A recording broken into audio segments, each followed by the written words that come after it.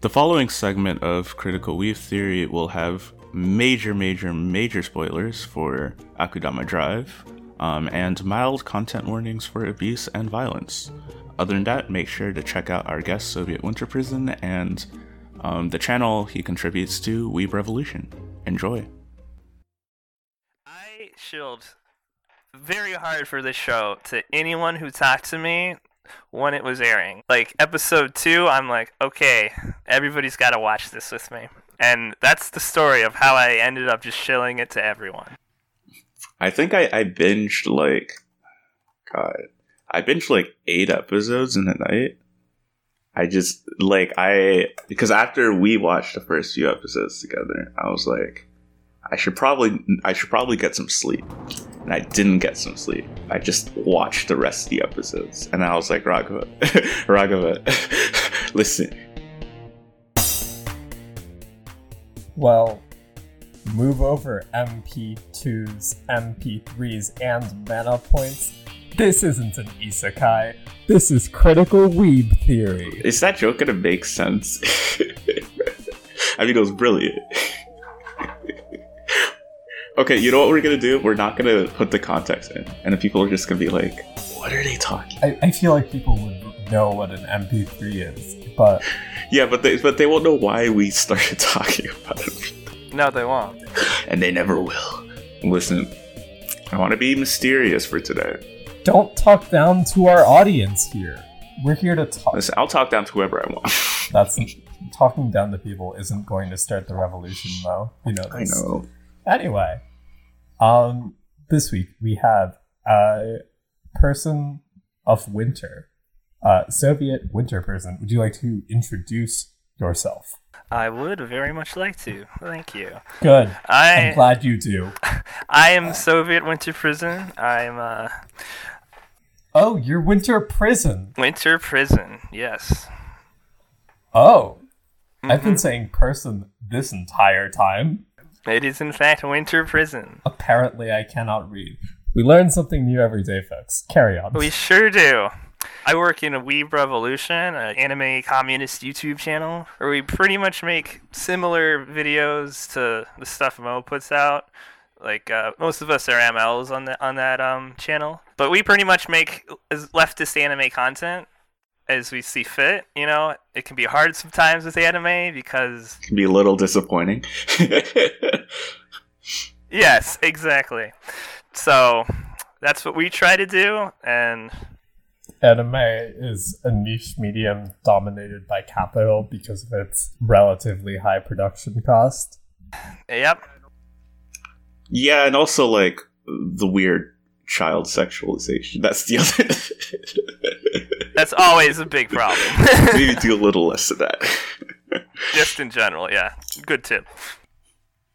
But yeah, super happy to have you on. I feel like we've done maybe less cross-collaboration things than we might have thought, but it's okay. The year's it's still going. We'll have plenty of times to talk to each other. It's April. The year's still young. And there will be plenty of stuff to talk about. Yeah, so welcome to the podcast. It's nice to be here. We have quite a doozy to talk about today. Yeah. We have so much to talk about. Little known fact that we haven't. So if you've watched more than one episode of this podcast, it is statistically likely that you have heard us talk about Akudama Drive.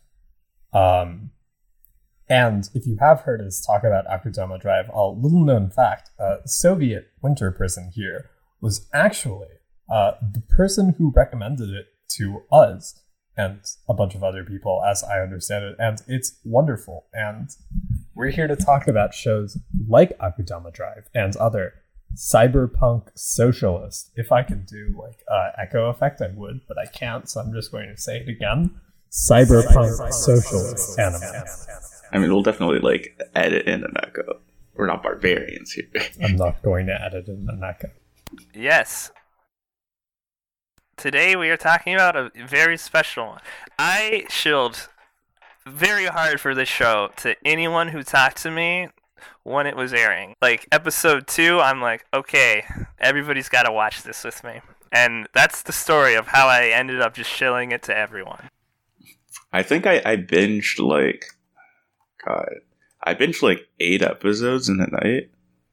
I just like, because after we watched the first few episodes together, I was like, I should probably get some sleep. And I didn't get some sleep. I just watched the rest of the episodes. And I was like, Raghava, listen. I was definitely looking into watching it at a point, but because it is made by Tokyo Games, and I recognize a lot of the people who are involved in that game studio that also makes anime now, I'm not complaining. Specifically, Kotaro Uchikoshi, who made 9 Hours, 9 Persons, 9 Doors, and that entire series. So I recognize that name. So I was always thinking of checking it out, and then no one was talking about it, so I was like, oh, I guess it was a dud, huh? And then it turned out to not have been a dud. People were just not talking about the best anime that season. Well, that season also had Moriarty. I'm really surprised how many people slept on the show. Because, like, even, we're gonna get into the leftism. Even if you want to ignore it, just, like, how, like, openly revolutionary the text is, like, it's just really pretty. And the fights are so good. The animation is incredible. The fight scene between Brawler and Master is, like, one of the best fight scenes of the year. I don't understand what else was going on in this season. Like, okay, Jujutsu Kaisen, I can understand. Like, Moriarty the Patriot got even less attention. So, like, it's not like Moriarty was stealing from Akudama Drive. And then, oh god, we had the one with the really annoying purple hair goddess. It was bad. Yeah, The Day I Became God. Oh, I didn't even watch that. Yeah, exactly. We had Adachi and Shimamara, but that was like a Yuri. So, like, by definition, a bunch less people saw it. Like, I don't know. Over the moon for you? Not many people even talked about that. Yeah. I guess maybe Haikyuu. There were just a lot of people complaining there weren't any good anime to watch last season, and they weren't even watching Akudama Drive and or Moriarty. So. Right, exactly. Yeah, exactly. Yes, in a lot of ways, Akudama Drive is exactly the story that, like, 2020 needed to tell. It was a really good way to, like, end 2020. It was very fitting to come out in 2020. Like, given all the events that happened, the Black Lives Matter protests, the police brutality that became more widely known to the public. Mm-hmm. And these are all things that are directly addressed within Akudama Drive. It's incredibly strange how topical it is, because I imagine it takes a lot more time to make an anime. Yes, it does. This was in production, at least a year. At least a year. So the timing just happened to work out on this one. Yeah, we're not, before people come in, and usually, okay, the people who end up watching these are usually very nice and very understanding, but every once in a while, there's going to be some like, oh, so you think that, like, this Japanese show was specifically responding to... No. I'm not saying that Akudama Drive was made specifically as a response to Black Lives Matter. What we're saying is that it's nice that the two were released around the same time. I'm not even saying that it's nice that the two were released around the same time. Just that they both relate specifically to policing and criminality, and you can use one as a vehicle to talk about the other. Mm-hmm. Very easily. The comparisons are directly there. Anyways, let's talk about the show. Let's get into this. Yeah, let's dig into specifics. We've talked in general about what Akudama Drive is before. Yeah, we've definitely talked in general about Akudama Drive before, but one thing we haven't talked about as much is the people who have made Akudama Drive. And that, I think, can form a good background to understand how to analyze Akudama Drive specifically. And Soviet, I know this is why you started watching Akudama Drive in the first place. So if you want to start there and give us the history lesson before we dive into the show itself. Yes. So Akudama Drive was written, and I believe it's the same artist as the series Danganronpa, Kazutaka Kodaka, who was the main writer of the Danganronpa game series, which is a series of like 3 games and a spin-off that deal with students committing murder in order to escape a situation that they find themselves in. It's a very artistically ambitious game series in that it's like a very creative way to like explore like this like theme of like teenagers like having to like kill each other for various motivations. Each chapter there's a murder and a trial. And then you go to the trial and you have to figure out who did it. Otherwise everybody dies except the murderer. We'll get into the specifics of the Danganronpa games in a bit, but Kodaka was the main writer of the series, as well as Akudama Drive. And he explores themes like consumer culture overload and capitalism in very interesting ways. Yeah, I don't know if you want to like talk about V3 yet. And we can talk a little bit about how both of these two groups are framed. All right, keep going then.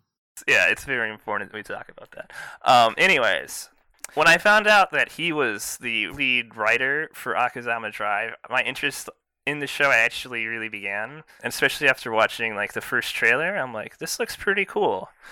And then, I started watching the show, and I was immediately struck by like the introduction of all the characters in like the first episode. It was so efficiently told what each character was and like what they were all about in like one scene, with like each of them introducing themselves.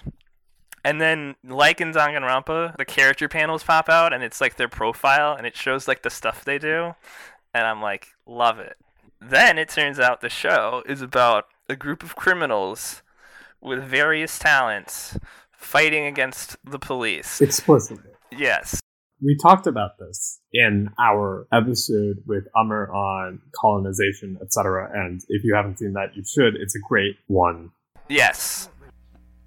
So as a refresher, Akudama Drive is a story about criminality, about who gets to decide who is a criminal or not, and what that means in a colonial context, among others. So the criminals, the worst of the worst in the show, they're called Akudama. It's a form of saying, like, the bad guy. Yeah. Well, so how the government works in this situation is the police department has, like, a special group called the executioners, right? And when the police department declares someone an Akudama, which they do supposedly in the name of public interest, then the executioners go and they arrest, and then they kill them in these big public executions with a guillotine. It's very fun. It's very extra. Yes, it's very extra, just like Danganronpa. Yeah. But what it becomes clear later on is that, first of all, the police are not really 100% in control of its, like, executioner arm. Like, the executioners can definitely go to the police and say, legally designate XYZ and Akudama so that we can go kill them. And this happens. Doesn't matter what they do or what they've done. They can just declare them an Akudama. Right. Innocent people and anyone who rises up against the status quo. Like, just people who are, like, fed up with the current state of affairs and who end up protesting, they get declared Akudama and they get, executed by the state. Yeah. And so it becomes pretty clear that, like, the state does not declare people criminals to protect innocent people from criminals. The state declares people criminals to maintain their control over society.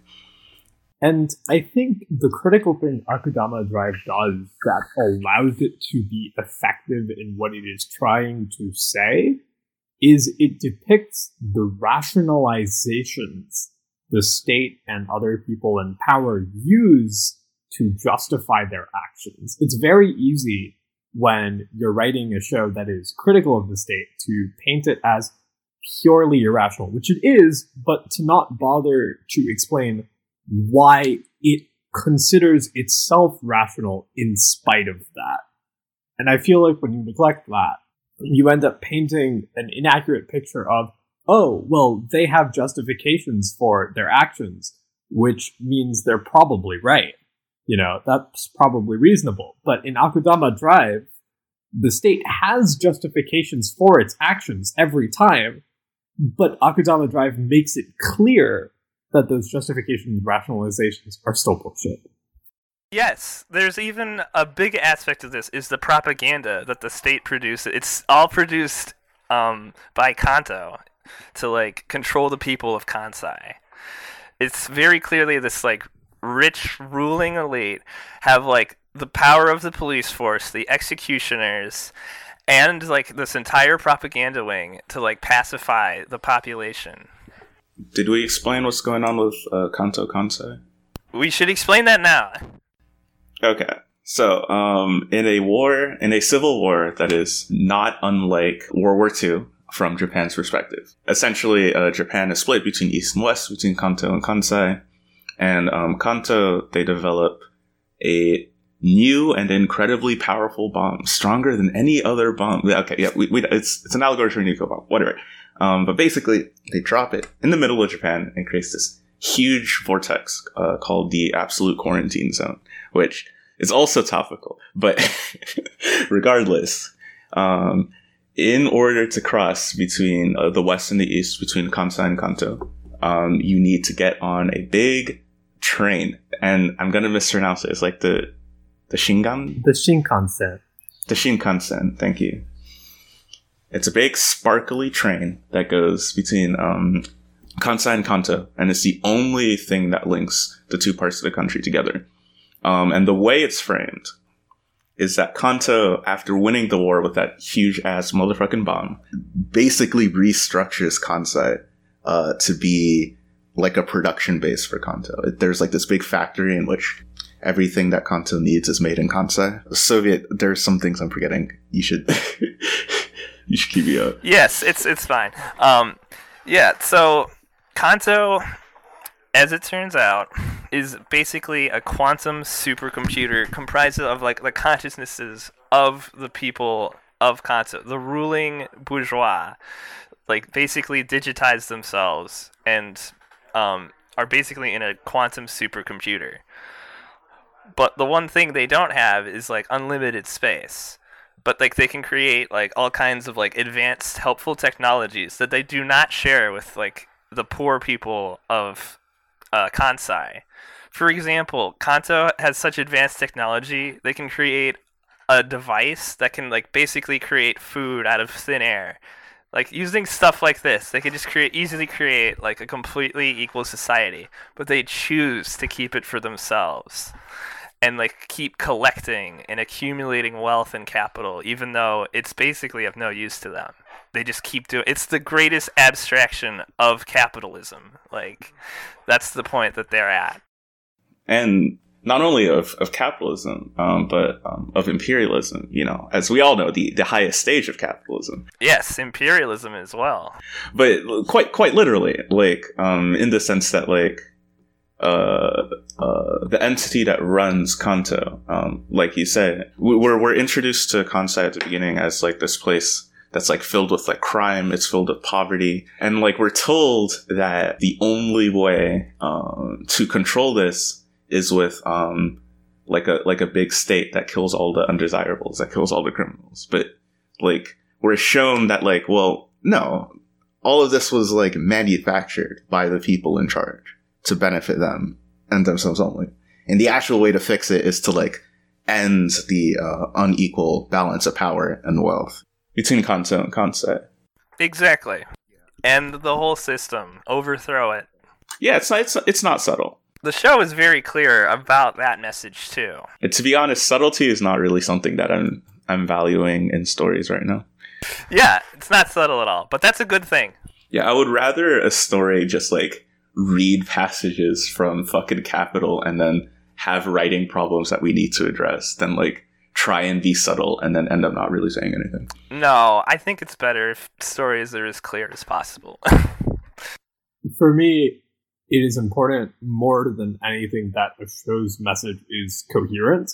So if it says, for example, we're going to be about criminals or we're going to be about revolution, the aspects of said show are about what they say they are. Akudama Drive is a great example of a show that says it's going to be about criminals and revolution, and then is about criminals and revolution. Whereas something like Death Note says it's going to be about criminals, and then is terrible at being about criminals. Its metaphors get all like muddled. It doesn't work at all. And Code Geass says it's going to be about revolution, and then it has no idea how to talk about revolution. Right. We'll do our big Code Geass thing. Maybe it'll be live. I don't know. We haven't talked about it. It'll really depend. I don't know how much of R2 we need to watch, but we definitely need to watch at least the first 2 episodes and the last 2 episodes, I think. Okay. Because the ending of R2 is just total bullshit. Holy shit. Okay. Anywho, we'll pivot back to Akudama Drive. Yeah. For the time being. Right. Okay. There's a clear reference to not just capitalism, but also imperialism, like in their relationship, especially with the whole bomb dropping reference. Mm-hmm. We didn't talk about the propaganda of Rabbit and Shark, which is probably. Let's talk about Okay, let's dig into it a little bit more, because this was like the coolest part of the show for me for like a really long time. At least before like the brawler fight, which is also cool, and then. I don't know, episode 11, it looked pretty. I don't really know what's going on there, but it was pretty. Yes, it was very pretty consistently. And then episode 12 was just... Oh yeah, episode 12 really tied it together. It really tied the whole message together. Mm-hmm. One of the best finale episodes of any 12 episode anime. Easily. But, so Bunny and Shark, occasionally... interspersed within Akudama Drive, the show will give you an intermission with Bunny and Shark. Yeah, an intermission. It's presented as like a government educational program for kids. Yes. In which for the audience, you're supposed to learn a little bit about this world. It's kind of like a lot of it is kind of like functional dialogue of like, okay, here's what's going on, so you don't get confused. But the framing is really interesting. Because in universe, these things do exist, and they do deliver propaganda. They do exist. I put an asterisk on this because it's a little bit meta at times, so it is hard to understand how much of it is real. But it is real enough to say that like government propaganda, like what you see in the show, is constantly being beamed into the minds of like all of the characters in the show at all times. Yes, they are aware of like all the stuff Bunny and Shark are talking about, and they know who they are. They're like, oh yeah, this Bunny and Shark. Like Swindler says that specifically. Mm-hmm. So like it is recognized by the characters in the world of Akudama Drive. Yeah, and so the reason why I say it was like one of the coolest things, because like the way that Kanto, for example, is framed as like essentially benevolent dictators that liberated and enlightened the poor Kansai region, and also the way to describe the criminals and the Akudama as people who are just inherently evil and who the state needs to be able to kill in order to assure safety. Yeah. Basically, if Kansai ever wants to be like Kanto, we just need to kill enough people. Lots of really good scenes like that. It's also critically relevant to note that in its framing of Kanto and Kansai, Akudama Drive isn't taking a position of like, oh yeah, Kansai is just so much better than Kanto, we should just go back to what Kansai was doing. Because it's important to note that the reactionary arm of the state, the enforcers, are coded using nationalistic imagery. Very nationalistic. Right? With like, they have cherry blossoms. They have like these grand statues of like figures and. Oh yeah. Their uniforms, I believe, are specifically designed to look like, Imperial era uniform. So the show isn't simply like doing what other shows do when they like use an analog to talk about the American occupation of Japan in waxing nostalgic about, fascist Japan. It is pointing out how like that reactionary tendency is in line with the occupation. Yep. Yes. And that Kanto considers it necessary for them to be like this and to do this, just controlling this reactionary arm of the state that like suppresses like anyone who goes outside of it. Like it does nothing to protect the citizens. It is just there to enforce the transfer of wealth from Kansai to Kanto. Yeah. Yep. Should we talk about Swindler and Jesus? Yes, we should. I also want to talk about Courier and Hoodlum a bit too. Oh yeah, true. And I want to talk about Brawler. Brawler is a big boy. Oh, we got to talk about Brawler and Hoodlum. Brawler and Hoodlum and how I ship them. They are the OTP of Akudama Drive. And then we should talk about how Akudama Drive treats abusers as well. There's a lot to talk about. I want to talk about Brawler first because I feel like he's the simplest one to really handle and get a grip on. Specifically, the one main thing I have to say about Brawler is his motivation is, I am an Akudama for fun. And in worse shows, like Boku no Hero Academia, defying the rules of the state for fun is portrayed as a bad thing. But Brawler in Akudama Drive is portrayed in an incredibly sympathetic light. Being a criminal for fun. Yeah, even though he, breaks the rules or something, he doesn't cause much harm, if at all. Barely. He, beats up robots from the police force, and, he wrestles with other people and fights cops. That's all he does. Yeah. I'm actually not sure if we've ever seen Brawler, if it's ever been argued that he's ever a threat to other people. He's a threat to the police, and he likes beating, and he likes destroying property, and he likes getting into fights. But we never see him sadistically kill anyone, unlike some of the other Akudama who do. And that's very important because that puts him in direct opposition to the Doctor, who does sadistically kill people, who does manipulate people, but she's not a threat to the state. She follows the rules, so she gets to no longer be an Akudama. Because she acquiesced to the state's demands, and she'll do what they want, even though she's causing abuse and harm to other people. Whereas Brawler is considered a threat, even though he's never directly shown harming other people, other than he wants to fight the other Akudama. That's what he wants to do, because he's they must be tough. Exactly. But he doesn't want to kill them. He just wants to have a playful scrap. And that's, I think, a very important thing that Akudama Drive does, in which it says wanting to roughhouse or play with the rules a bit for fun is not a bad thing. Just don't be a danger to other people, bro. It's fine. But also, even if you are harmless, and even if you just break the rules for fun, if you are a threat to the state, you get labeled as a criminal, even if you didn't do anything really harmful. And even if you did plenty of things harmful, if you're not a threat to the state, if you're collaborating with them, and we see this plenty of times in real life, for example, if we look at all of the fascists who got incorporated into the CIA, or just as one example, or all of the white supremacists in the police, if you collaborate with the state, even if you're a danger to others, you're not considered a threat.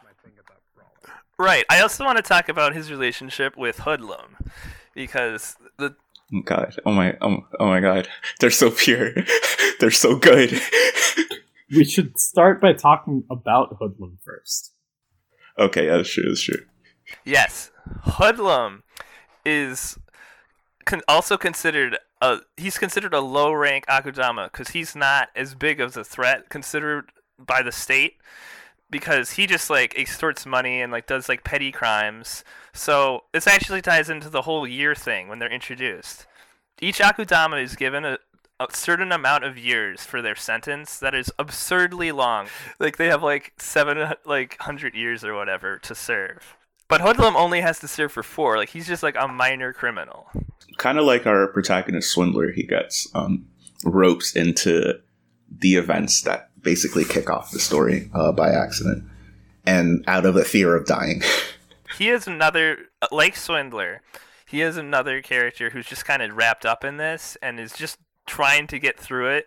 Mm-hmm. That is his main motivation at first. But he thinks, he's hey, this guy is tough. Maybe if I hang out with him, I won't die. So he starts talking himself up to Brawler. And this is the start of their relationship. As Brawler thinks, he's wow, that's so cool, man. You did that? He brags about having a 1,000,000-year sentence, and he's wow, you must be pretty cool. yo, and he like gives him like a pat on the back, and he's like, hey man, like that's cool. I think it's important to note that like Hoodlum's lies are like really bad, and it's all they're supremely bad, and nobody believes them except for Brawler because he is the best himbo. I would offer a specific counterpoint. I think the show sort of hints, especially in episode 10, when Doctor dies, this is complicated, that Brawler was also not fooled.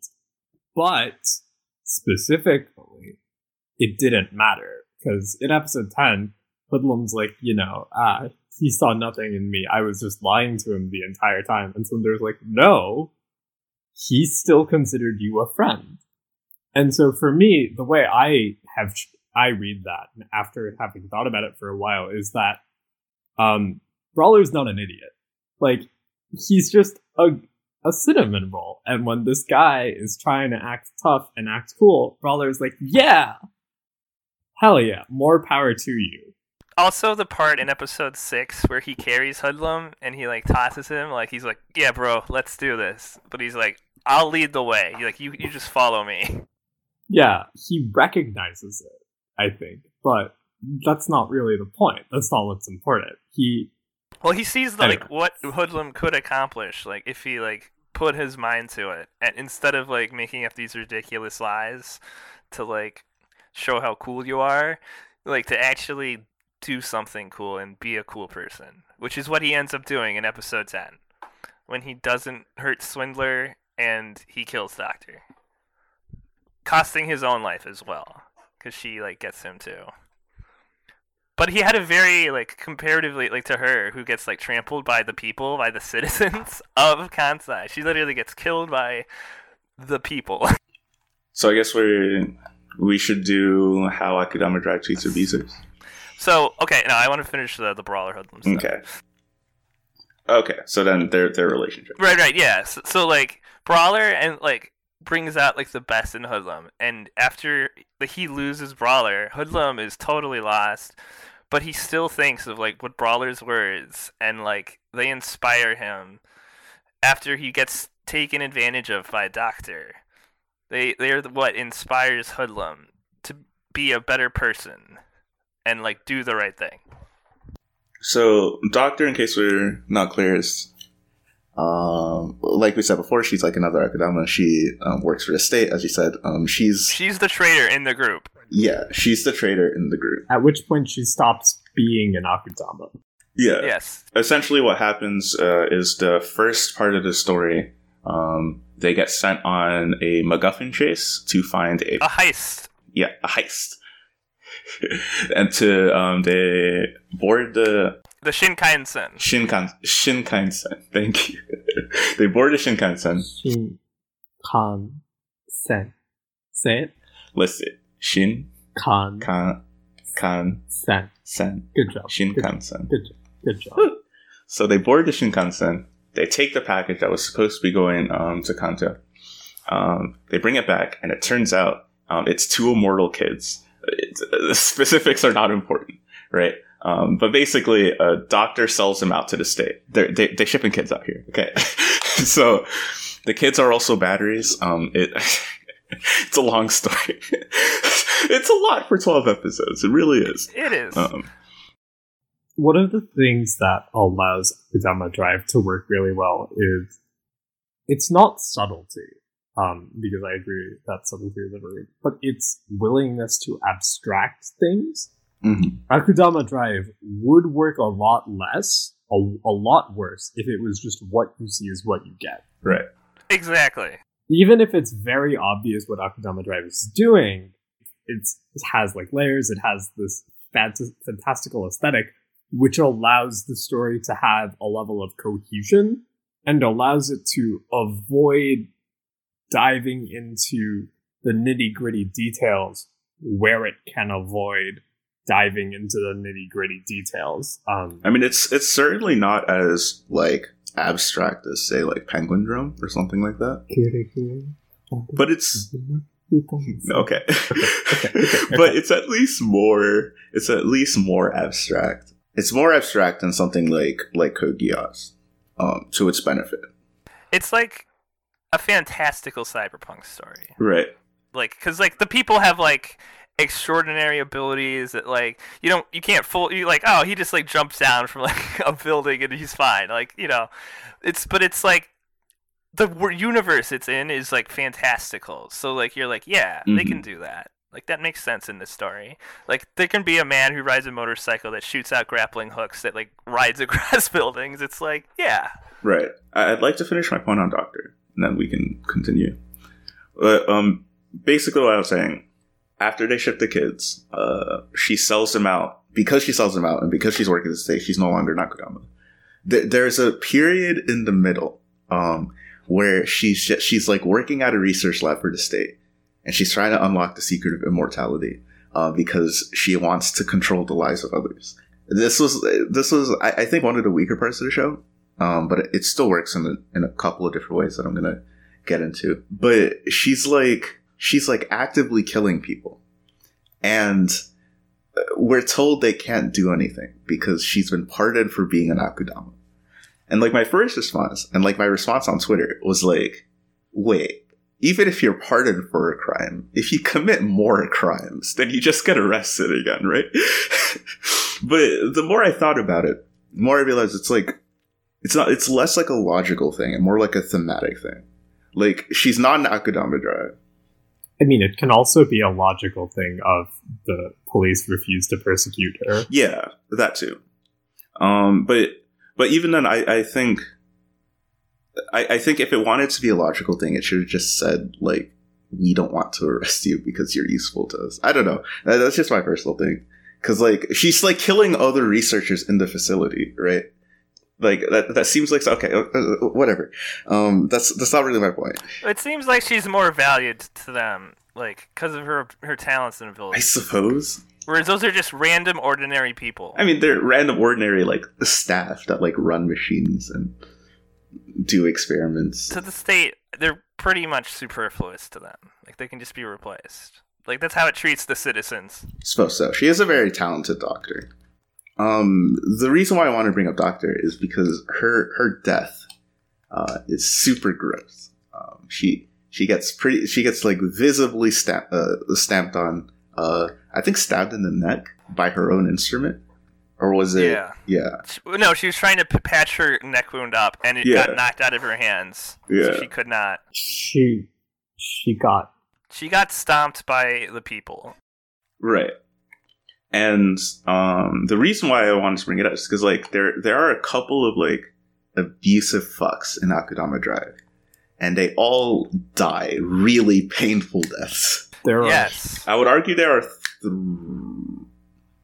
three. I will add a follow-up to that. Mm-hmm. Not only do they die painful deaths, they are all killed by their survivors.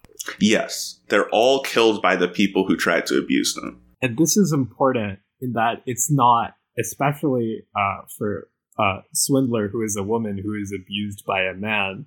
She is not. She is abused by several men, actually. Yeah. Several men, yes. I was thinking about Cutthroat in specific, but you're right. But even with the other ones, it's not, she doesn't need a white knight to do revenge for her. She does revenge for herself, and it's awesome. More manga and anime need to let people kill their abusers. Yes, they do. It's like, it's about her. But just more specifically, if people are abused, the story should be about the victim and not the perpetrator. It should center the survivor. I'm really mad at a certain... okay, I'm sorry. I don't want to bring up Jobless because that's the whole thing. Like, if you have someone in a story that's being abused, and the story isn't about... It's not about the victim, then it's just not good. Like... and that's what happens in Jobless. Someone is fucking attacked, and it's not about the person who was attacked. So you can't argue that it's good. I don't... This is such it's such a simple concept. And we're still in fucking 2021. We're still out here trying to tell people. It's really frustrating. I also want to add a very specific caveat of I am not advocating for murder as the one and only solution in real life. Yeah. It's definitely a lot more complicated than that. It's definitely a lot more complicated than we have time to get into in this episode. In fact, it would be, anime and the way we talk about abuse, etc. Yeah, it's a whole episode. It's a whole 2-hour episode at least. That's a whole conversation. But what I do want to say is that the visceral urge to inflict violence upon your perpetrator is valid and it's justified. And that's what I mean when I say it's great when they kill their abusers who, they're unrepentant abusers, because, yeah, they deserve to be angry and they deserve to get revenge and they shouldn't be shamed for having, negative feelings towards those people. Right. And that's what we see a lot. But it is, the survivor's right to decide how to feel about their perpetrator at the end of the day. And I find that also ties into how Swindler and Hoodlum are both portrayed as the weaker party, with less agency and capability to respond. But they are the ones who resolve the conflict. Mm-hmm.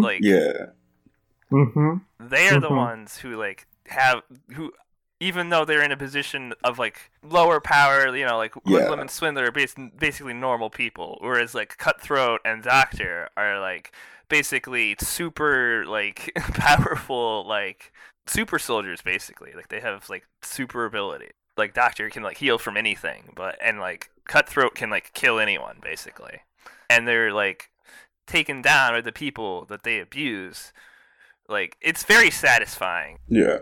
I do realize there are a lot of stories. I wrote about the Frozen Bonds movie from ReZero, I think it's called. And I kind of wrote about how, because there are people in that movie who want to hurt Emilia. And I talked about how it's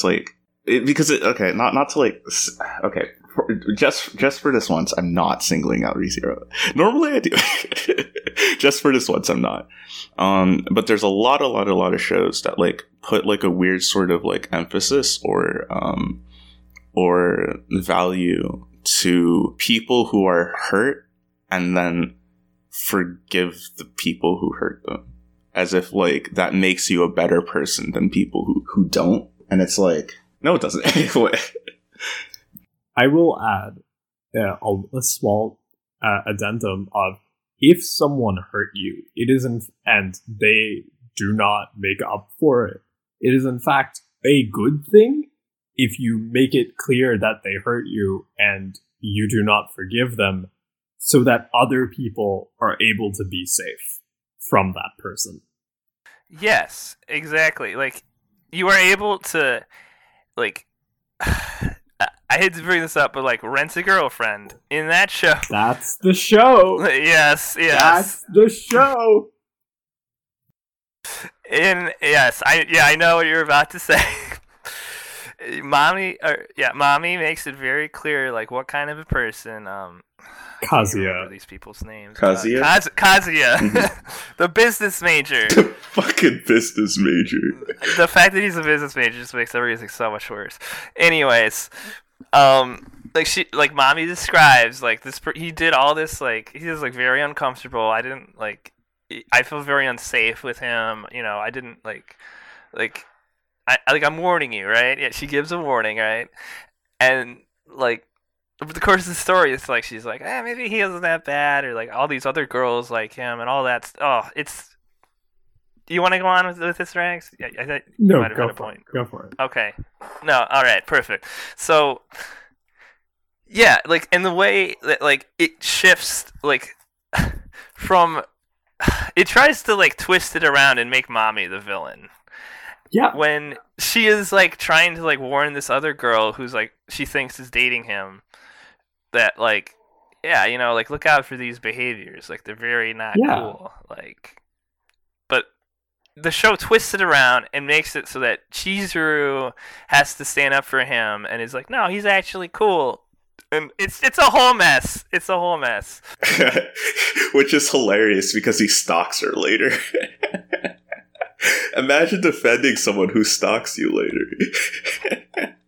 This is all to say that Akudama Drive has a way better understanding of abuse and just about everything than, like, any other show.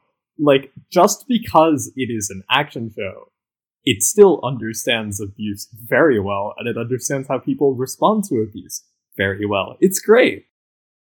And exactly.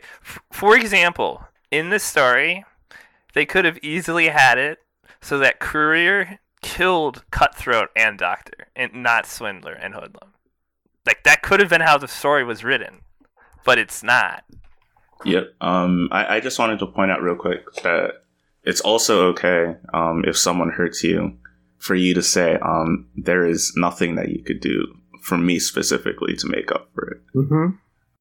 And if you are in a position where you have hurt someone and they do not forgive you, you should try to make up for it, but you are not owed their forgiveness, and you have to live with that. I mean, you should try to make up for it.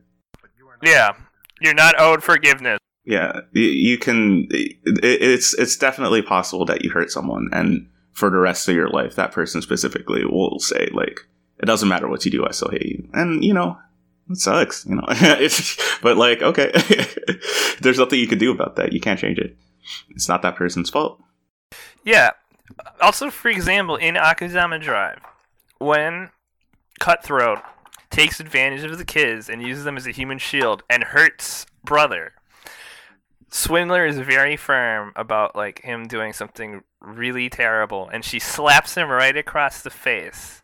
And he even looks shocked that she did that, and she's, like, standing up to him for the first time. Yeah, up until that point, he's had a pretty creepy crush on her. Yeah, he's like licked blood off of her. He's like touched her, and like he gets uncomfortably close with her and stuff. And she's kind of went along with it because she doesn't want to actually die. She's the only, like, wow, have we not even said, okay, so, like, Swindler's crime is that she accidentally stole a 5 yen coin. 500 yen.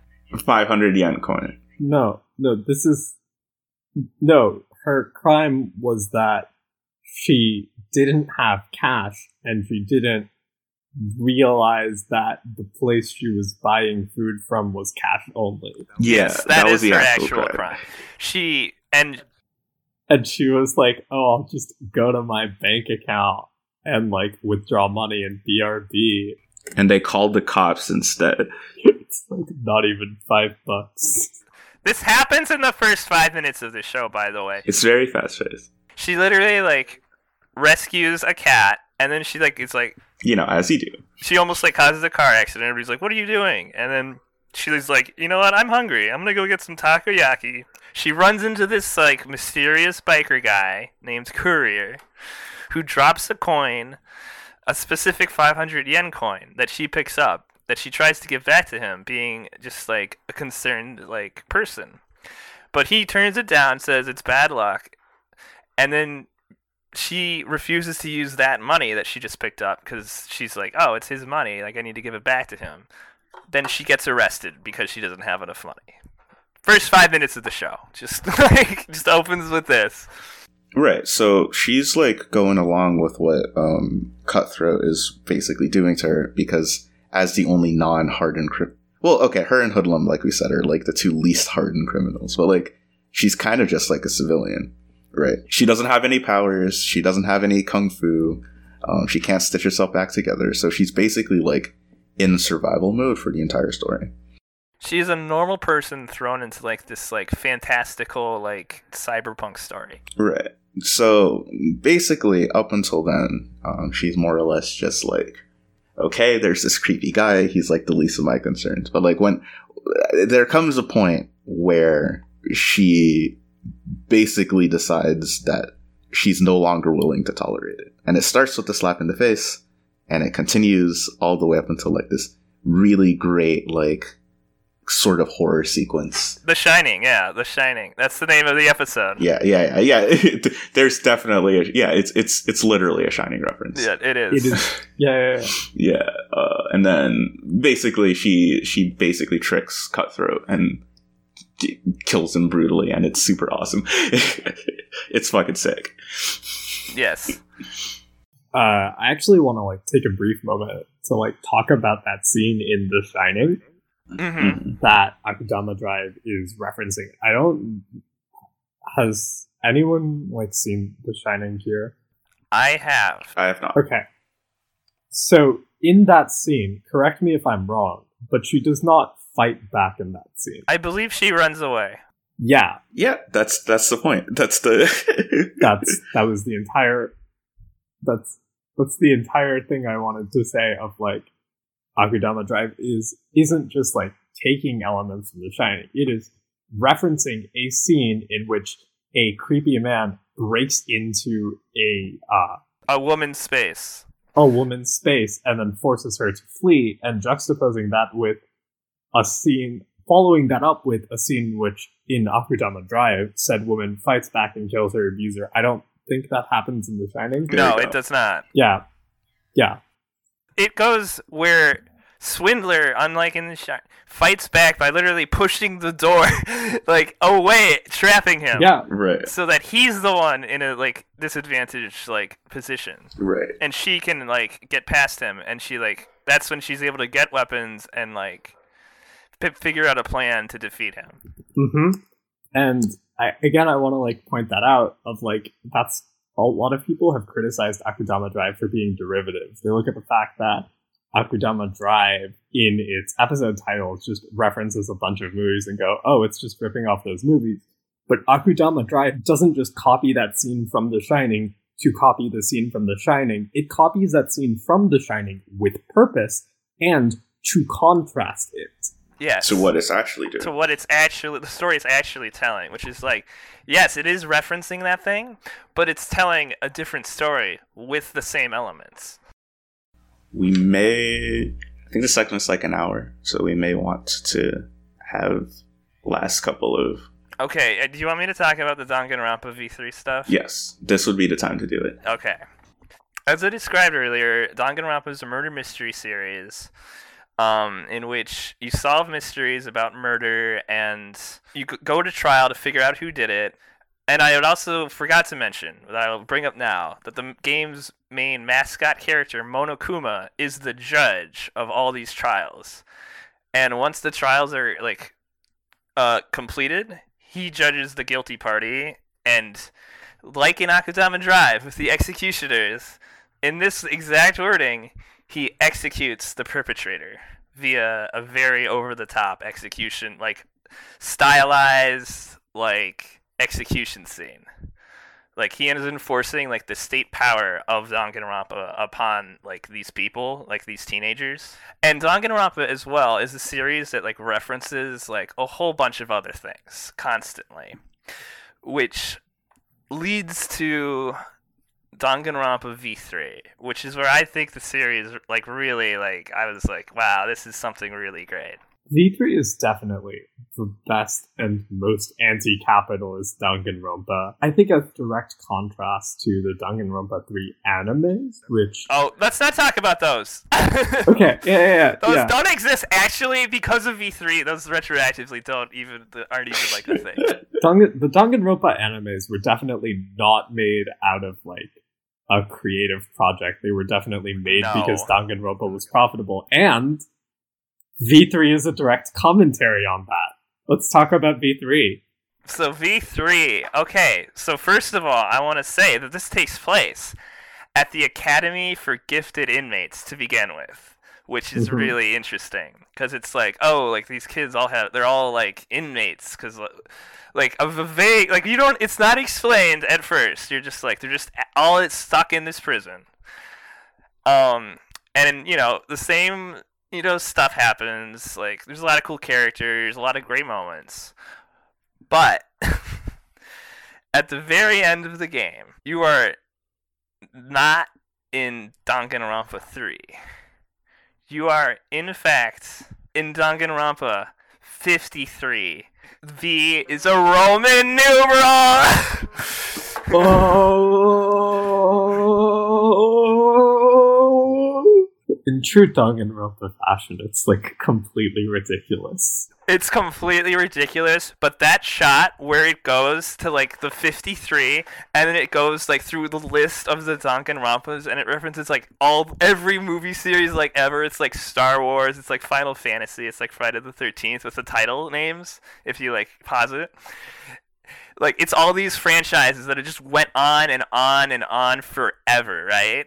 And it's just like as is explained in the game, it's like, yeah, there's just like various gimmicks and stuff that we used, and people are still here, and the characters themselves are like, what? This is insane. Like, what do you mean this is the 53rd season?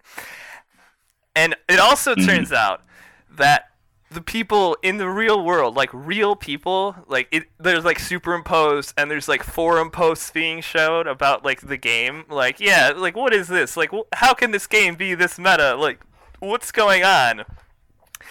And like you find out like via the audition tapes that all the characters you've been playing at were actually jaded, cynical teenagers who like have no faith. They're misanthropes. They have no faith in humanity, and they're like, but they are obsessed with Danganronpa. So they themselves write up character ideas to be Danganronpa characters. And then they get brainwashed to become those characters that they created. Yeah. So they used to be these cynical, jaded teens who came up with these Danganronpa character ideas, but they got brainwashed, and now they believe they are the Danganronpa characters.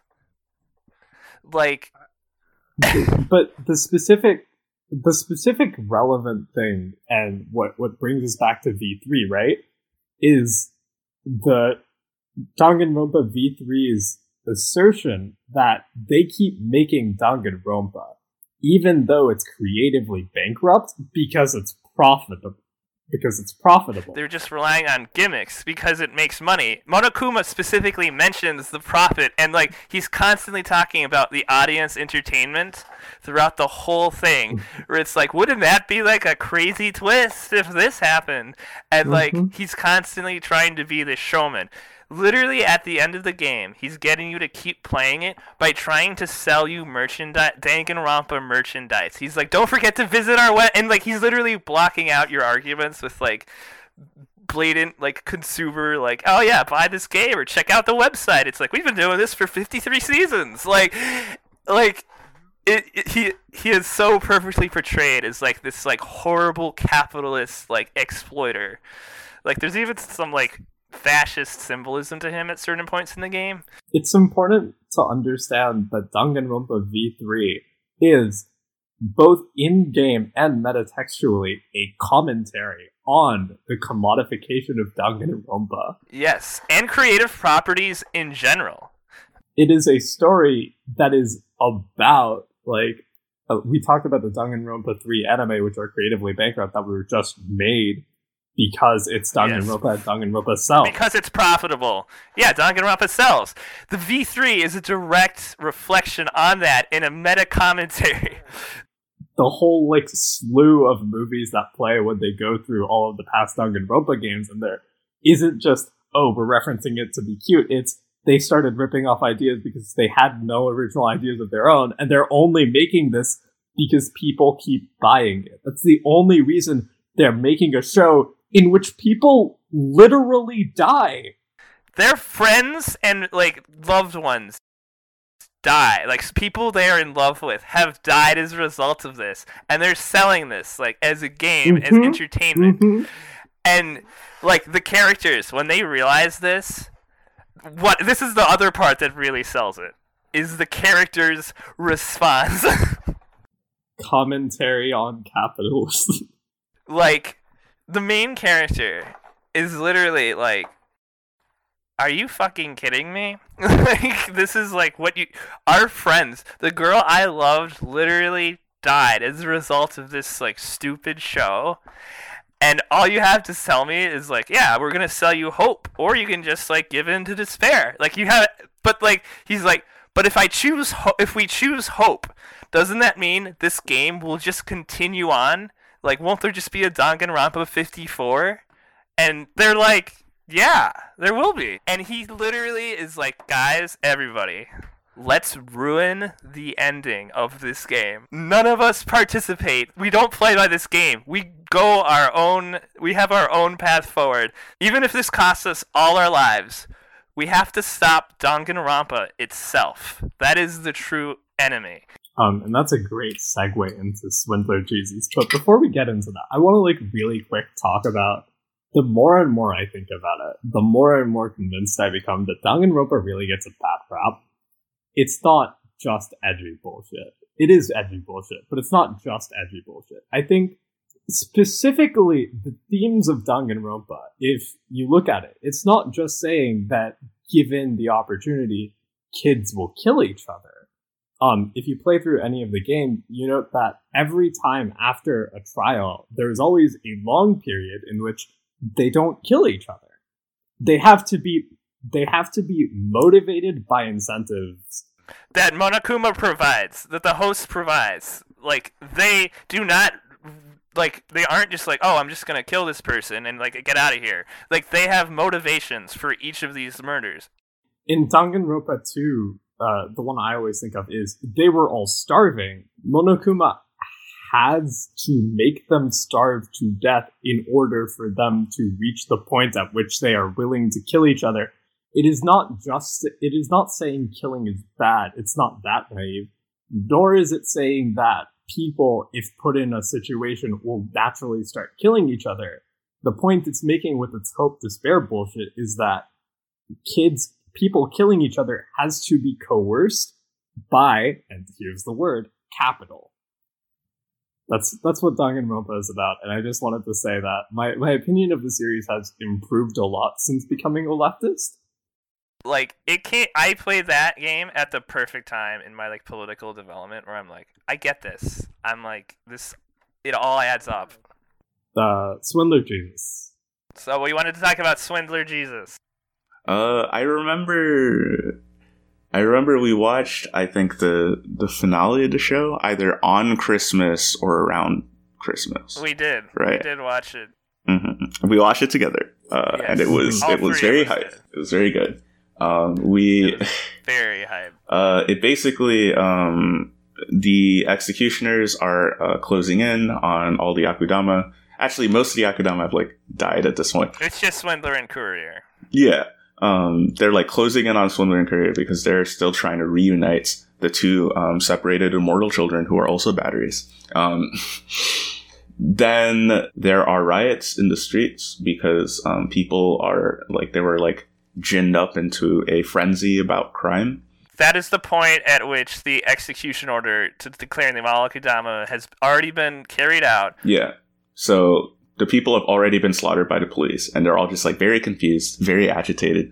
It's a very politically volatile situation, and the executioners are, like, desperately trying to keep a hold. Yes, they want to wrap up this whole Akudama thing. They got to kill the rest of the Akudama and get the kids back and, like, cover this whole thing up. And to be honest, to some extent, I sort of... Weird, because, like, I am an anarchist, but, like, I sort of felt a little bit. I thought it was unfortunate how a lot of these people, they put so much of their time into oppressing people, thinking that it would solve anything. And just seeing people like work so desperately hard to, like, achieve something that, like, can't come through the method that they're trying to advocate it was a pretty interesting feeling. But anyway, Swindler dies. This is a spoiler episode. We put a spoiler thing at the beginning. She gets executed. She gets impaled on a stone cross. Yeah. She gets executed by the executioners. On a cross. On a bloody cross. Yeah. And it's one of the few, because I've seen, like, Jesus metaphors and, like, seen them in Eva, seen them in ReZero, I've seen them in lots of different anime. But, like, this is one of the ones that, like, yeah, in lots of different movies. I've seen them in Batman v Superman.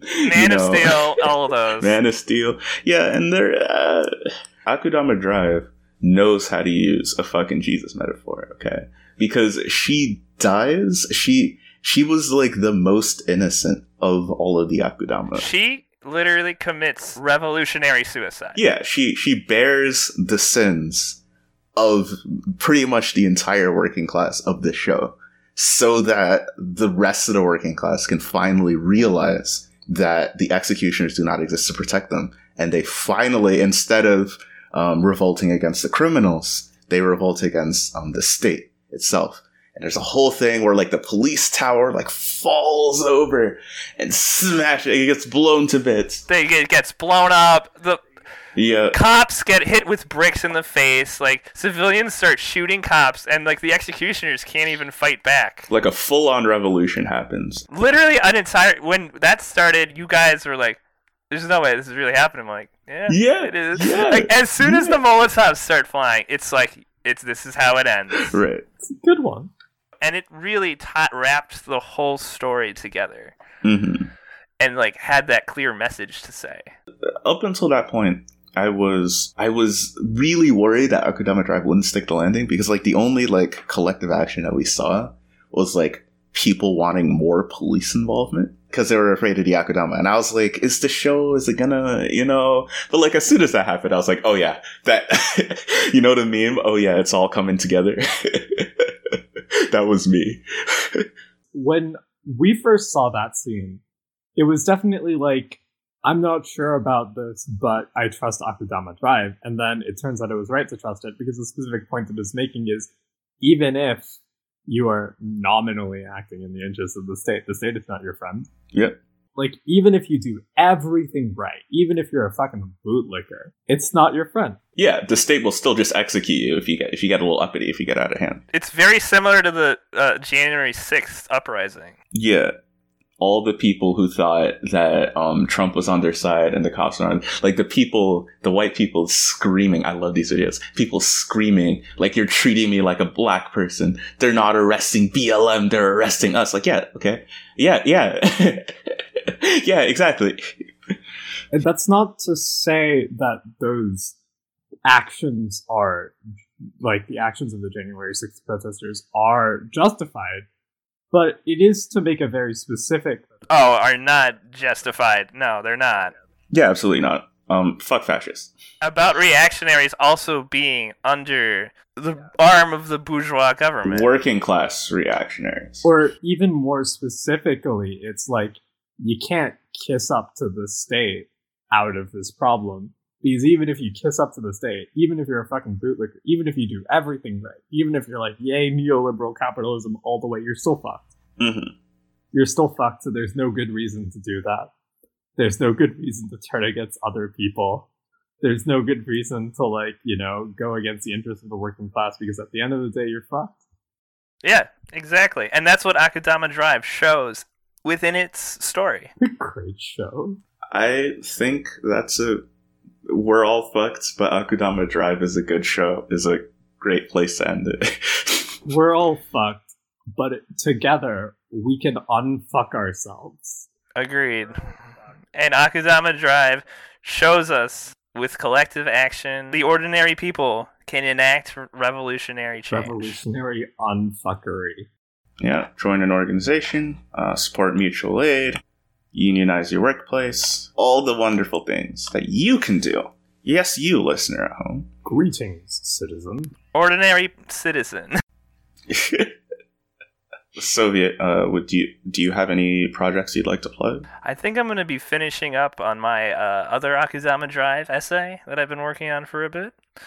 It should hopefully be out by the time this episode's out. Okay. With that being said, this has been Mo Black. My pronouns are he and him. This is Ragnar. My pronouns are anything other than he or she. I am Soviet Winter Prison. My pronouns are he, him, or they, them. Great. It was wonderful seeing all of your wonderful faces, by which I mean I can see none of your faces, but I'm going to pretend I can. You don't know that. You don't know I don't see you. Take care. See y'all. The following segment of Critical Weeb Theory will contain some heavy spoilers for the saga of Tanya the Evil. Make sure to check out our guest, Titania, and her podcast, The Menacing Podcast. Enjoy!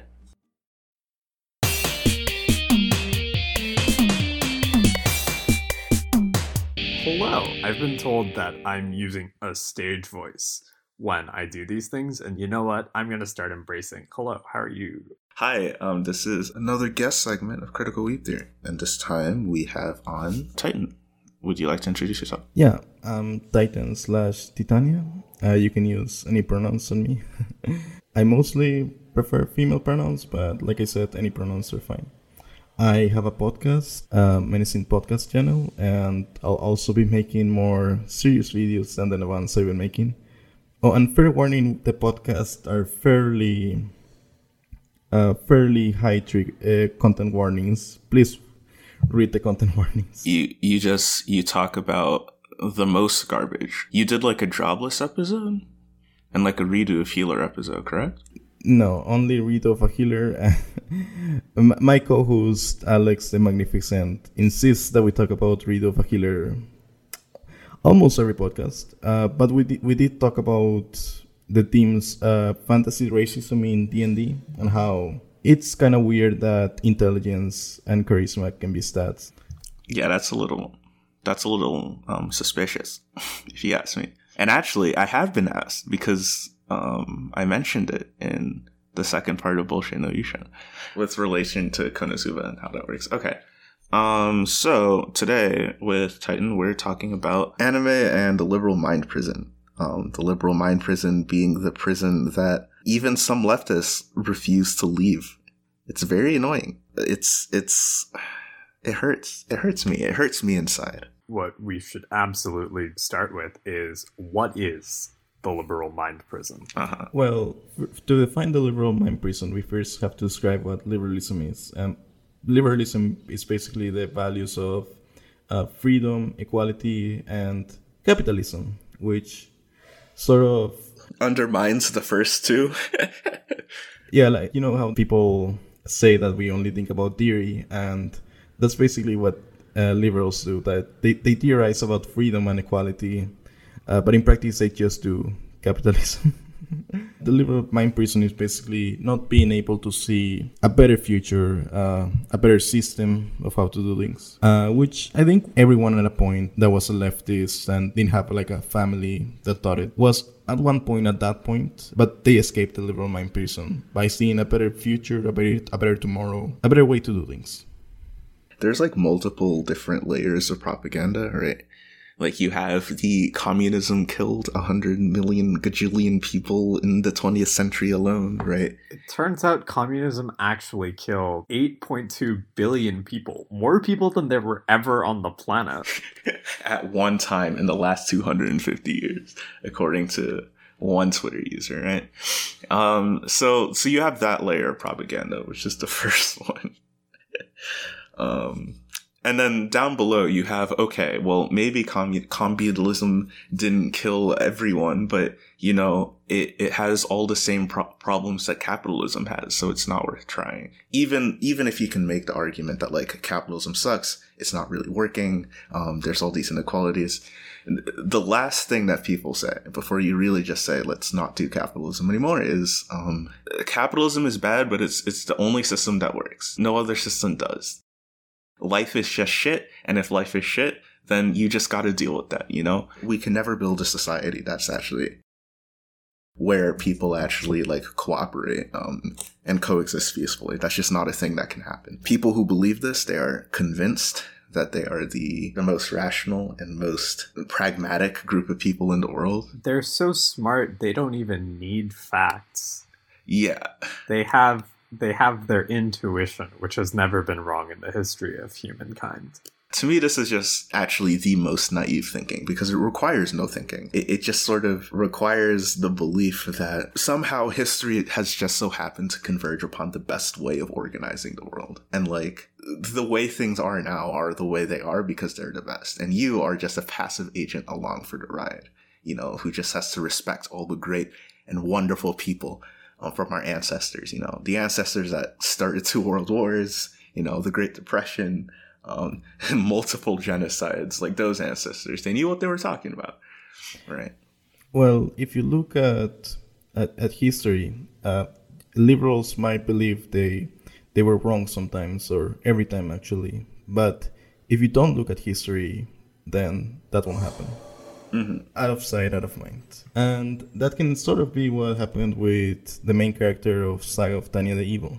Let's actually start by bringing up the main topic of today, the saga of Tanya the Evil. Who is this Tanya, and what makes her evil? The show we want to talk about is the saga of Tanya the Evil. Tanya is a Japanese salaryman that basically got isekai, a topic I think Mo, it's a really fresh topic, right, Mo, for you? Listen, don't talk to me about isekai. don't talk to me about isekai. Okay, just don't. But by the time Bullshit no Yusha comes out, isekai will be a trigger for me. I'll do TW/isekai. Okay, but I mean the start of the manga and light novel is this, but it's actually the second episode of the anime, which actually changes a lot of stuff from the main source material. But basically, he fires a man who he believes has no value to the company that he's working at, and he has a family and he cannot feed them anymore.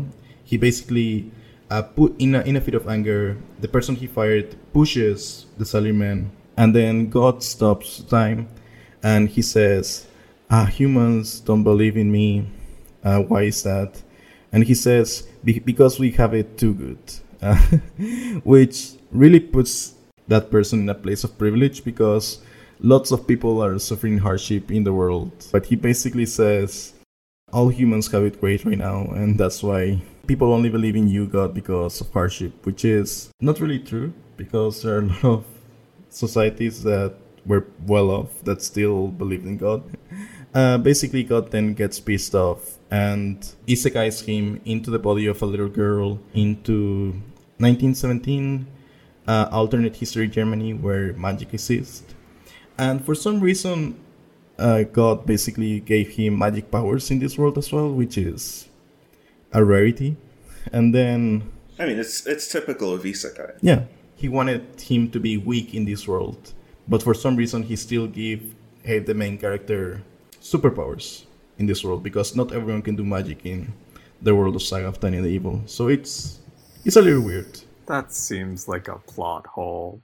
I'm being facetious. The biggest plot hole is that he doesn't start immediately sucking up to God, because he was a hardcore atheist. But then he saw God, and even he calls him Being X. Even if you believe that was not God and he was just a really powerful being, a salaryman that lived his whole life in pursuit of money and status will probably suck up to a being. And I'm using he male pronouns because, well, in the anime doesn't really get into that stuff. In the manga, it's much more explicit that Tanya believes he's a man and is really annoyed to be called female.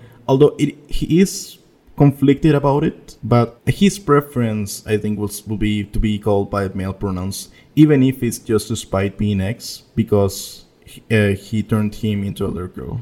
So the liberal mind prison is basically Tanya does not have really good morals. Let's say she just wants to have a quiet life. Tanya just wants quiet life inside the capital, but he gets pulled to basically be in front of the war because of his high magic aptitude, despite being a little girl. And in the manga, this is also more explicit, but basically the empire that she's part of, she's in the Germany of, before Nazi Germany, that's where Tanya is. It's World War I Germany, so yeah. World War I Germany is the German Empire. Then it becomes the Weimar Republic. Then it becomes Nazi Germany. Then it comes East and West. Listen, I know history. I know things.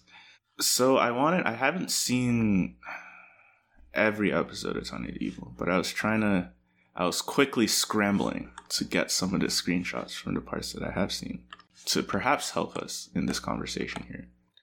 So our protagonist Tanya has this obsession with rule following. He says he fires people because it's his job to fire people. Then he goes to a militaristic imperialist empire World War I is an imperialist war. We can get into that or not. But World War I was the war in which most socialist literature on imperialism was written. Yes. From Lenin to Kotoku Shusui. So then he basically goes to an imperialist empire, and he like follows the rules there too. How does Tanya the Evil like deal with this? And how does it play into the idea of the liberal mind prison that we want to talk about? The main character's beliefs basically is that following the rules is basically the best way for the world to be and for everything to be, so to have a good life and to have a good world. His concept of good is basically following the rules and getting the best thing you can do, which is very liberal mindset. His worldview is follow the rules and do the best you can to get ahead in life, and that's good. Like, greed is good, that mindset. If I become successful, it's because I follow the rules, and the rules were just, so I followed them. And when we were talking about this before, you talked about Tanya as like a capitalist hero. How does that lead into that? Yeah, Tanya is a capitalist hero because Tanya follows the rules exactly as they're told, but sometimes he finds loopholes to commit war crimes because that's still within the rules. Like, there was one point where they asked for visas. I mean, the rules allow war crimes. It's probably written for that purpose. Let me show some examples that are best exemplified. Like in episode 5, they give a warning to the whole city to basically tell them that if they do not surrender right now, any civilians that are still inside will be counted as enemy combatants. And that just lets them be free inside the city and just kill as many civilians as they want, the Empire, that is. Another example will be, in the same episode, is when Tanya forces a soldier to kill enemy soldiers that are essential for enemy civilians to escape. Okay, so first he says they will just become an enemy later, and that's why we should kill them.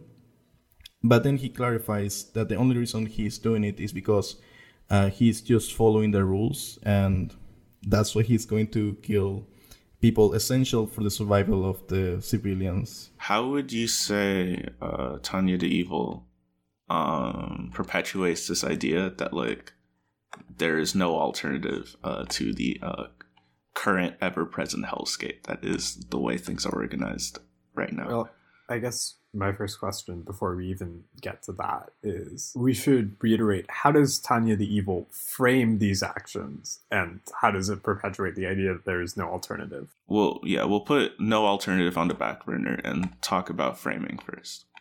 The framing is basically a necessary evil, basically. That basically this is the best way to do things, even if they could be considered evil. Like, it's never stated why the war started. It's just happening. I guess if we go by history standards, it's because of Germany. Basically had problems with, they wanted to expand and be imperialist like Britain and the other nations, but because they were more closed off, they could not be as imperialist as the other nations. And so they started a war. Well, the First World War is... It was going to happen anyway. Like, many people put, like, if the Archduke never died, then World War I would have never happened. And that's not really true. Like, it would have still happened. It was just a really lucky accident for all the people to start the war. Just because, let's say Hitler was never kicked out of art school, that doesn't mean Nazi Germany would have never happened. We have a tendency to, with history, ascribe certain things to, like, individual people who, like, make decisions. And sometimes, okay, there really was just, like, one person who decided to do things. But, like, 99% of the time, like, there were movements. European anti-Semitism was a several hundred-year-old project, right, that culminated in the Holocaust. White supremacy, nationalism, imperialism. Like, if you look at, for example, like, what the Nazis were writing about at the time, they were like, you know what's really great? Segregation, like, in America. Like, there were lots of other people who also thought segregation was pretty dope, right? Changing history requires more than just the single person. I want to keep teasing at how the show frames actions. Like, go further elaborate on some of the atrocities that our protagonists commit, supposedly in the name of either survival, in the name of it's actually right, etc., etc. One scene that's really portrayed as really cool and clever is when Tanya basically he has to warn people before the squadron can begin attack on a factory. By law, they have to warn the people so they can get out and not get killed. The loophole that is to basically use the most childlike voice possible, so everyone inside the factory thinks that it's just a little girl joking about committing mass murder on all of them, so they can get trapped inside. And the show frames it as a really clever and good thing that Tanya did, which is, it's really weird, because it's meant to get you cheering and clapping or maybe laughing at the comedy of the action, but it's really a bad action to commit war crimes. Yeah, I think we all agree. Yeah. I mean, you could make the argument, I always try to play devil's advocate just to... I'm not saying because you watch Saga of Tanya the Evil that you believe all the things Tanya does are good, or because I think if you just watch the series, I can understand why you will like it, even if it kind of doesn't critique capitalism or anything, and it doesn't have to, but it's just really weird the way it does things. But the main thing that pissed me off was the movie. That's the main thing that I want to talk about with the liberal mind prison, because oftentimes liberals often conflate, horseshoe theory. They conflate communists with Nazis, which could not be further apart. I mean, they're literally two opposite things. Yeah. They killed each other. Yeah. They had camps in which they would annihilate each other, and one of them is an ideology that is good, and the other one is one of the most evil ideas that humanity has ever conceived of in the history of the world. So different things. Communism and Nazism are. Yeah. So Tanya has knowledge of the real world. The manga makes this more clear because in the manga it says German Empire, or the allegory of it, was basically really conservative, except for one thing, and that one thing was accepting females into the army, and that's which is really weird when you think about it, which doesn't make much sense. But in the movie, when Tanya sees the communists, he basically says they're really authoritarian. But isn't his entire ideology just enforcing rules strictly and individually raising himself in a hierarchy to survive? That's not the way the show sees it, of course. Yeah, no, he says that they're evil because they're totalitarian, just straight up. And it's never brought up how totalitarian the empire is. The main base, while they are shown to have problems, it's more like a human error kind of way, because the biggest criticism that they have is that they were partying when they should have been planning to kill the opposing army. That's the biggest criticism that main base gets. All the authoritarianism and lack of choice that people get in the empire is never really brought up. It's just a part of things. In the communist society of Saga of Tanya the Evil, then it's bad because of that totalitarianism. It wouldn't be bad, but it's an allegory for communists, and it's really weird that it doesn't look inside themselves. But that's not the worst part, which is still pretty bad. The main leader of the Communist Party is portrayed as a pedophile, who when he sees Tanya, who looks like a little girl, he instantly just wants to capture what he thinks is a little girl, who is actually a man. And that's the leader of the communist nation in the movie.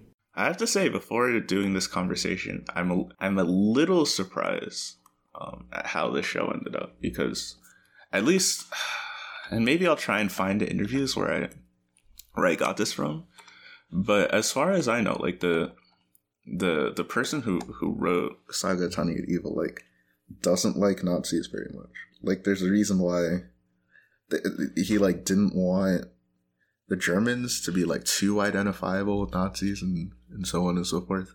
I'm not really sure he succeeded, based on what we talked about. There is no Adolf Hitler in Saga of Tanya the Evil. It's just command. Yeah, and they're just portrayed as people that the better you are at just seeing people as numbers and taking away the humanity, the better you are at war. Which Might be true in some sense, but actually doesn't really help you with preventing war. Well, interestingly enough about Saga Tanya the Evil, like, I don't think the show thinks that there's such a thing. At least in this universe, there's not going to war is just not like an option. And I think that's a really interesting thing to note, because the show puts you in it puts the protagonist in a situation in which the only thing he could have done was to join the army, otherwise he would have starved. And like the only thing he can do now is continue to fight in an endless war, to continue to get stronger, to continue to exploit people, to continue to kill people. Like, the very idea that we can do better than this, it's not brought up. It's not really entertained. And during actual World War One, believe it or not, like, communists were pretty active, and the main role that communists did in World War One was to demand that it stop being fought. And it was not like this is a bit of a tangent, but I think it's important because communists were like a big reason why World War One stopped fighting. The Communist Revolution, Russia pulled Russia out of World War One. The failed Communist Revolution in Germany helped lead to Germany's surrender, and it also led to the stab in the back myth that the Nazis had, where Jews and communists were the reason why Germany lost the war. Communist revolutions in Ireland after World War I, like, in actuality, there's always an option, right?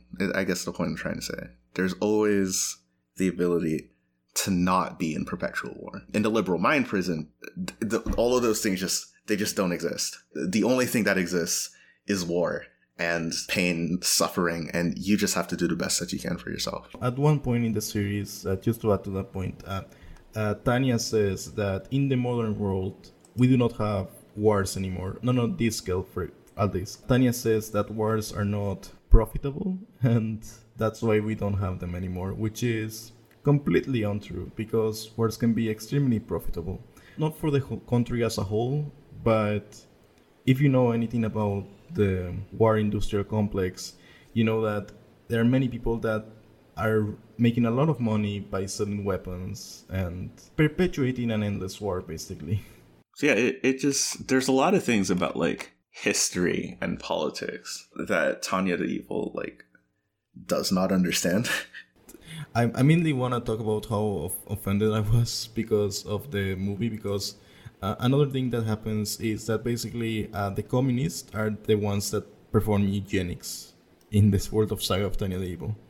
Like I said before, there are mages in this world, which is not something everyone can be. It's something you're born with. And what the communists did was eradicate every mage that they have because they saw them as impure people, which is one of the stupidest things I have ever seen in a piece of literature, because that's part of the liberal mind prison, because of conflating basically communists with Nazis. I think that's part of the liberal mind prison, is just see every extreme as the same, and because the communists inside of Tanya the Evil are basically just Nazis in all but name.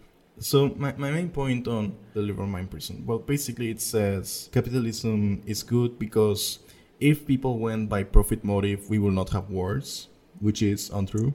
Yeah, it's definitely a weird take. Like, yeah. It says that in the past, wars were profitable, and that's why they happened. Yeah, World War One was like a bourgeois war. It says that, but in the future that we are now, wars are not profitable, which is untrue. Just like the general implication that the profit motive naturally leads to like the best outcome for all people, which is an idea that is so laughably untrue. An idea that I feel like even children understand is not true. It's a little weird how many people believe this. Maybe we're just surrounded by like actual like children. Who knows? Maybe the world is run by children. I think if children run the world, it will be a better place because they understand a little better morality than the people running it, I think. Oh, absolutely. If you ask a child, this person doesn't have a home, they will probably tell you, well, we should give them a home, you know. But a liberal or a capitalist will tell you, no, we cannot give them a home because they have not earned having a home. I don't know if Saga of Tanya the Evil actually tells you to, like, the profit motive is always good, but it tells you that people will always go for the profit motive. In the past, that led to war, but in the future, war does not happen anymore, which is untruth. Right. Talking about World War One, I think even leftists make this problem, but in hindsight, kind of because like a lot of the leftist thinkers during World War One, like they didn't really go outside of the country because that was hard and expensive. So they didn't really write about like Marx wrote a lot, but while he was in England, he didn't write about like the colonial aspects of the bourgeoisie, right? It would take discovering Communists who were actually on the receiving end of that, Korean communists, Japanese communists, Chinese communists, to actually like figure out what's happening. So we kind of tend to see, like, even in like the original graphic that we get for the saga Tanya the Evil, like I think in the second episode, they show like the war happening in Europe, but like actual World War One was not just Europe. Japan was at least involved. It was doing a colonialism, you know. When I watched this for the first time, I was still like a liberal, and I was still in that mindset. So that's why it's so close to me, because it basically reinforced all the thinking I had, because it says that a lot of things are random, you know, and it never questions the system itself. It just says that's the way it is, and we should do the best we can to have a good life in this system, and never to actually change the system for the better. Tanya never wants to go against the empire or to change the way the empire works to have a better life. He is very non-political in that sense, I guess. He is just following orders and trying to get the best ranking possible, while still not appealing to a being X, who is essentially God, and he constantly goes against him despite being a salaryman that wants a quiet life and wants status, and he's not appealing to the literal God. In the movie, there is this US allegory or United Nations that are basically the good guys to oppose the communists, which is just sort of backwards if you look at real history, but that's part of the liberal mind prison, I guess. And basically, the good guys are led by Marie Suix. If you listen closely, you can see that it's basically trying to say Marie Sue. And the reason she is called Marie Suix is because she received triple blessings, essentially, by all the gods. It's more explicit in the manga, but in the anime, you can still see that she was blessed by God, the same way Tanya was, but in a more potent way, because being X or God wants to go against Tanya. A lot of this is tying into the same themes of End of History, which we discussed extensively in our bit on Boku no Hero Academia, if you want to expand on that a little bit. I listened to that podcast and it was really good. I would just like to add that we, the viewers, have a lot of perspective on how society is wrong, and the villains also have this perspective, especially Shigaraki, the main villain of the series, was basically, he is one of the closest people to have seen all the evils of society. I don't want to spoil his backstory, but instead of trying to have a revolution, he just becomes evil because society just broke him that much. But Deku has never really seen the hardships of why society is bad. The closest he comes to is to see Todoroki's life story, but even then, there is the Endeavor redemption arc, which, I'll be honest, at the beginning I was fine with it. I thought it explored it in a good way, but the more flashbacks that are brought up, the better Endeavor was in the past. In the beginning, he was just shown like an evil guy. When he starts to get his redemption, he starts becoming good in the past, if you understand what I'm saying, with remembering the flowers and everything. And in the future arcs, there will be more flashbacks, and he will be shown as being an even better dad than before, which is not the way you do a redemption arc with making a character good in the past. But basically, Deku never sees the perspectives of why society is bad or why society wronged people. He just believes that the status quo is the best thing ever. And All Might is an allegory for the fiction that people think police is, because essentially All Might is like a great force that deters villains from doing crimes, which is that's the fictional universe that people think police are. Like, the bigger and stronger the police are, the less criminals there will be. Hiro Aka in a nutshell. I want to thank you for coming on, and thank you for dealing with the delays and the time zone. So I think I can share this for people who don't know. Ragawa and Titan have a 12-hour time difference. So there is literally no good time to do a conversation, because when it is morning for Titan, it is the middle of the night for Ragawa. But we made it work. I didn't really think much about Saga Tanya the Evil. I thought it was the weird anime from Isekai Quartet.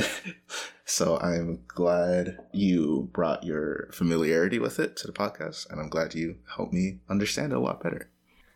Thank you for having me, and thank you for listening to what I think were more ramblings than a structure. It always is. It always is. Thank you for coming on. Thank you, Ragawa, for staying up so late for me. Do you want to plug the things, Titan, one last time? You said you had a podcast? Yeah, I have the Menacing podcast. You can listen to it if you want to hear really bad stuff. But on the same channel, I'll also be making videos on Attack on Titan and all this other stuff. I also want to talk about the media that's popular to get more clicks, because we all live in this capitalist hellscape. Clicks are nice. Validation is nice. Monies are nice. All right, then. We will check you guys later.